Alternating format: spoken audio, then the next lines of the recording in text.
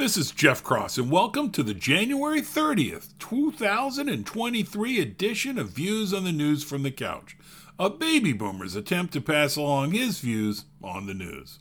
I finally read the Twitter files, all 15 of them. I did not read of them, I read through them. I took a lot of notes and still have to go through those notes. My initial impressions are three. The first is not a surprise.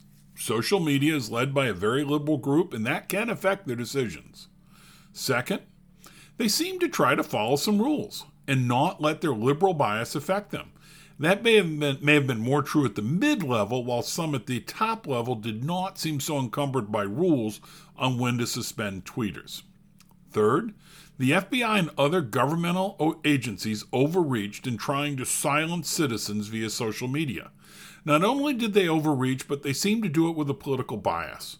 The effort to paint the Hunter Biden laptop story, which was true, as disinformation was alarming both in terms of the actions but the apparent bias behind those decisions.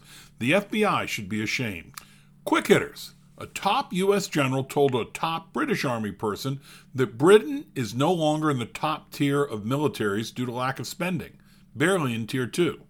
And that it would take 10 years to recover. If you read pre-World War II history, you will notice parallels.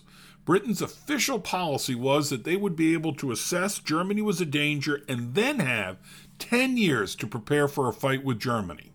Oops. A 4-star U.S. general told his Air Force guys to prepare for a shooting war with China in 2025. Other U.S. military leaders did not echo that sentiment.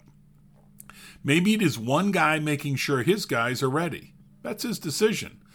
Maybe it is one guy who was told to send that message, which the Chinese government would also hear, and know that we will be ready. A Federalist article says that thousands of federal workers work from home, got paid by the federal government, and claim pandemic-related unemployment benefits. The linked article is by Jordan Boyd entitled, "Your Taxes Paid Thousands of Government Staff COVID Unemployment While They Worked from Home."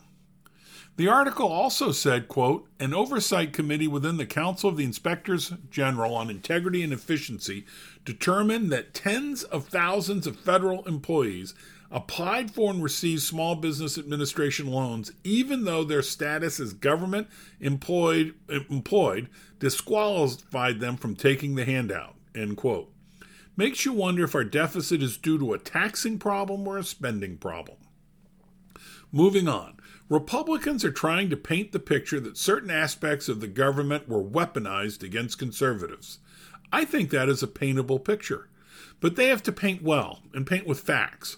For example, paint about the Justice Department working with some association of school boards to write a letter to the White House asking for an investigation of protests at school boards. I reviewed that letter. On its face, the examples cited were ridiculous. The whole thing was ridiculous. Many state school boards quit the national organization, and the national organization apologized. Now, one example does not make a case, but it does start to construct the foundation. I bring this up based on a quick read of the linked HuffPost article from Josephine Harvey titled "Jim Jordan Gets Fact-Checked to His Face in Combative NBC News Interview." Jim Jordan is the new chairman of the House Judiciary Committee, and he will be leading a special committee to look at weaponization of the federal government against conservatives. Mr. Jordan used as an example with Mr. Todd the unequal treatment of Trump and Biden, where Trump's home was raided for documents but not Biden's. Chuck Todd said that example did not work because the Fed worked with Trump for months, maybe even a year and a half, without getting the documents, and Biden turned over the documents and allowed a search. Chuck Todd is on the correct side of this argument. Fox News has an article by Hannah Grossman titled "New York City Forces All City Employees to Undergo Radical Critical Race Theory Training. Really Unfair." I was all ready to get ginned up as I started to read the article. But as I read, I noted a lot of negative characterizations with some quotes. I assumed the quotes were cherry-picked, so they were the worst.